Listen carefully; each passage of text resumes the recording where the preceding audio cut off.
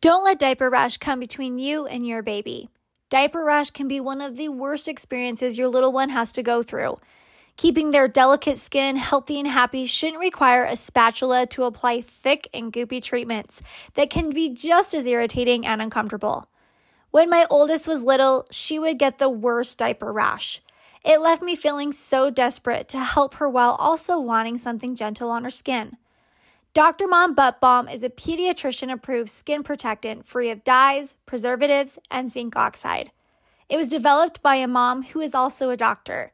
When she couldn't find any traditional products that worked for her baby's persistent diaper rash, she let nothing get in her way. You can use just a small amount of Dr. Mom Butt Balm to help soothe your baby's skin and feel confident that you are making the right choice. Dr. Mom is committed to providing an ultra-premium formula for moms that won't settle when it comes to their little ones.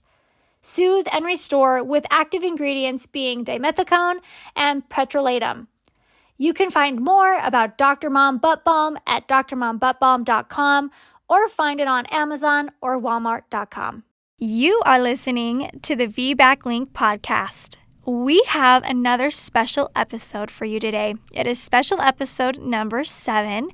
And today our guest is our own host, Julie. She Surprise! I know. She is actually going to share with you a very personal topic of hers, and it's her breastfeeding journey and where she has been through all of her children with her breastfeeding.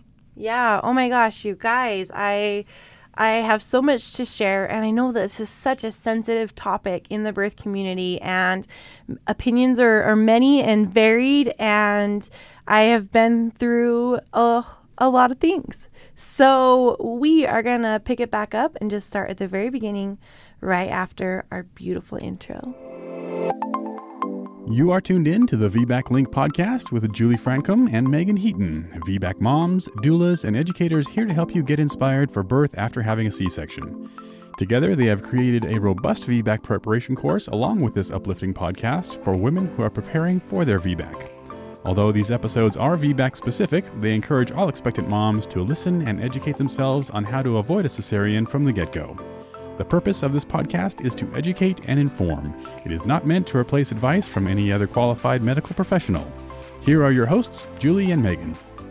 Good morning, women of strength. We have had quite the month. Have you enjoyed all of our special episodes that we have had for you this month? Oh my gosh, I've loved every single one of them. I think they all brought value in some way, and if you think so too, don't get ahead of me here, but if you think so too, go ahead, leave us a review on Apple Podcasts or on iTunes or on Facebook or wherever you listen to the podcast. We would love to hear from you, and we would love to know how our special episodes have brightened your day in December, where if you're anywhere like Utah, has been pretty cold and miserable. Freezing, like 20 degrees. It's way too much. I'm ready to move to Hawaii or not be in the middle of winter anymore. But anyways, that's neither here nor there. I'm going to close out our month-long of special episodes today, but don't worry,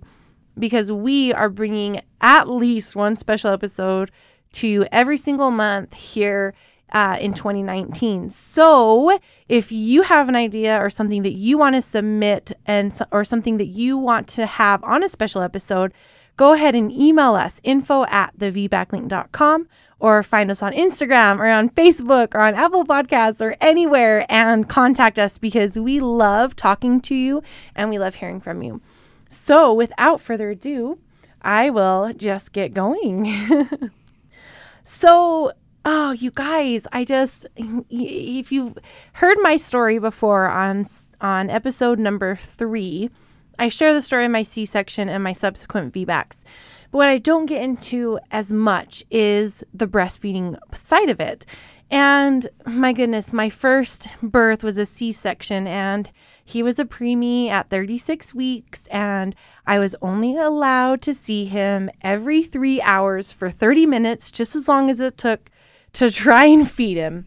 And it always ended up with breast nursing and then supplementing with formula, because as a preemie, he needed to gain weight probably quicker than most babies, just because that's what preemies need. And and I remember being in the breastfeeding room in the little nursery they had there at the hospital, and feeding from each breast, and then him still not being full and having to supplement with formula. So I lived in the hospital for 2 weeks while he was there, and coming in every 3 hours to the same routine. And my milk didn't come in for 8 days. And the pediatrician there said, which if you didn't know, 8 days is a really, really, really long time to wait for milk to come in. Usually it comes in around day 3 or 4, sometimes 5, but 8 days is long. Even the hospital pediatrician said to me, I have never seen a woman's milk take so long to come in. And so I just thought, well, it's not working. And I didn't really think too much of it. I just had a C-section. I was completely sleep deprived and exhausted and worried about how my baby was doing, and didn't really know anything about breastfeeding. And it got to the point where he just preferred the bottle. He knew where the good stuff was, because he wasn't getting anything from the breast, so he wouldn't even nurse anymore. He just, went straight to the formula, preferred that. And, eventually he gained enough weight, and he came home and he was on oxygen, and he was just a formula fed baby. And I didn't really have a feeling about it. I guess I was just kind of neutral. I was a little sad that we couldn't nurse, but at the same time, I was so excited to see my little 4-pound, 10-ounce baby almost double in size by the time he was 4 months old. So that was really awesome. So then as I was pregnant with my second baby and I was getting ready to VBAC, I really knew that breastfeeding was going to work. I had educated myself, obviously, on a lot of different things related to birth and breastfeeding and pregnancy and prenatally and all sorts of things. And I just knew in my head that the reason why breastfeeding failed for us was because I was only allowed to see him every 3 hours for 30 minutes. That was it. And I just told myself, how was I supposed to know that I had a baby? How was my body supposed to know it needed to perform these normal biological functions when it didn't even know there was a baby around? And, 36 weeks gestation, which is not super early, but early enough that my body didn't have time to naturally transition into labor on its own. So I was just so sure that breastfeeding was going to work and that it was going to be great. And, I read all this literature about how, babies born vaginally have greater chances of making it to 6 months nursing, and that, I just logically in my mind, it all made sense. I'm vaginal birth equals successful breastfeeding. So coming on to it, you all know how my VBAC went with my second baby, my first VBAC, and it was beautiful. It was perfect. It was everything I dreamed it would be. It was textbook. It was perfect. It was uncomplicated. He had a head in the 99th percentile, and I pushed him out vaginally, and it was so awesome. And I was so excited, and he latched on after about, 20 to 30 minutes or so, and he was nursing, and it was great. And I was happy, and everything was happy, and everything was perfect. And my mind didn't think anything else. I was just, going to go on and nurse my baby just like any other mom. And so I started out that relationship. And as you know, I had a home birth for all 3 of my VBACs, really. So I went to check with his pediatrician when he was 2 weeks old, and he had lost a lot of weight. He hadn't gained, normally about 2 weeks they catch up to their birth weight, but he was still, I would say, if I remember right, 6 or 7 ounces below his birth weight. And he still had jaundice, which we were really kind of, the doctor was kind of concerned about. And I was like, okay, well, we'll just try and nurse more. I'll be skin to skin more. And, we'll just maybe I just wasn't feeding him as much as I needed to. And so the pediatrician wanted me to come in for weigh-ins every couple of days. And so I did. And he just wasn't gaining weight. Or he would gain half an ounce in a week, which is not really that great for a baby. And so he started a little bit of supplementing, but not really a lot. But what I would do is I would be sitting there with my baby, and I would be nursing him I would be feeding him for an hour. So I would nurse on one side for 20 minutes, and then I would nurse on the other side for 20 minutes. And then he would still take 2 ounces from a bottle. Guys, that's like really bad. Like he was about a month old, and that's like really that's not a good sign that he's getting enough if he still has room in his stomach for that much more milk. And in the meantime, I learned about milk sharing, donor milk. And there were so many women that I was able to collect milk from who donated their extra milk in order to help me feed my baby so that I didn't have to give him formula, which I don't think formula is bad. My first baby was formula fed, and all my babies have had formula at some point. But it was a really neat experience to be able to have that. But at the same time, my baby wasn't gaining weight, and I had a 2-year-old, and I would spend an hour feeding my baby every 2 hours for what? For nothing? I don't know. We were trying to make it work, but in the meantime, I had this hour-long time where my 2-year-old was being completely ignored. But I thought I was a failure as a mom. I felt like a failure because I had a vaginal birth. Like it should work.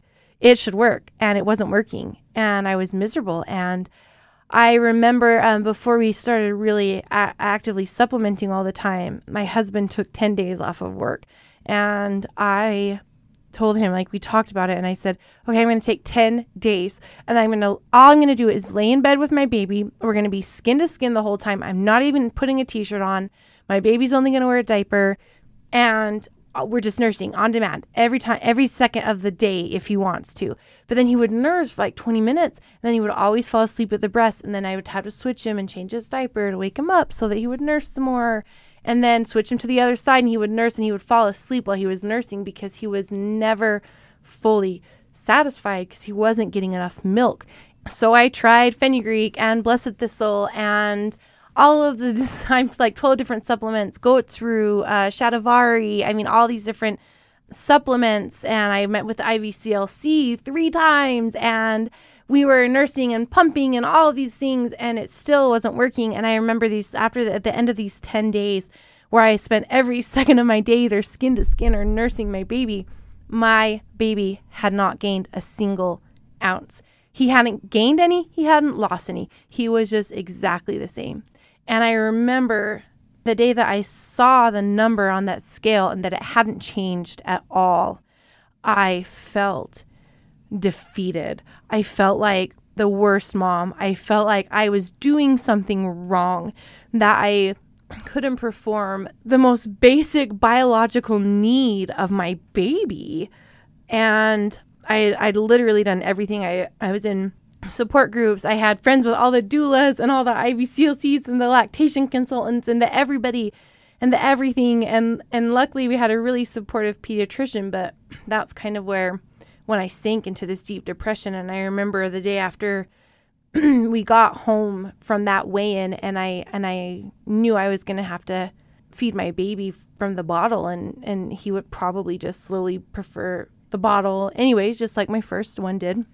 I just had this moment where I remember I was just on the floor of my bedroom, and my baby was on one leg and my 2-year-old on the other leg, and they were both screaming and crying because my 2-year-old wanted me to carry him downstairs, but I couldn't carry him downstairs while I carried my baby down the stairs, and because I had a couple other things I had to bring. I didn't want to go down the stairs 2 times, and I was sobbing and baby was sobbing, my 2-year-old was sobbing, and I just felt so alone, and I felt so defeated, and it was heartbreaking. And I had really bad postpartum depression after all of this, and sure enough, after I don't even remember how long, a couple weeks maybe or months after that point, my baby did prefer only the bottle, and luckily we were able to feed him. There was, I think, over 30 different women donated their milk to feed my baby until he was 9 months old. And then I decided, well, he's eating goldfish off the floor anyway, so might as well just switch him to formula and have the other babies that needed it more, the younger babies, have other people's donor milk. So we switched to formula, and that was that. But I remember, those moments coming out of that depression, it was really, really hard. And so when I was pregnant with my 3rd baby, I set boundaries. I set rules for myself. And I was like, if it ever gets to the point where I have to pump every time I feed my baby, then I'm switching to formula. If it ever gets to the point where I feel like I am neglecting my other children, I'm going to switch to formula. If it ever gets to the point where I set boundaries just like that for me, because I knew that I could not afford to get stuck in that deep, dark depression like I was with my second baby.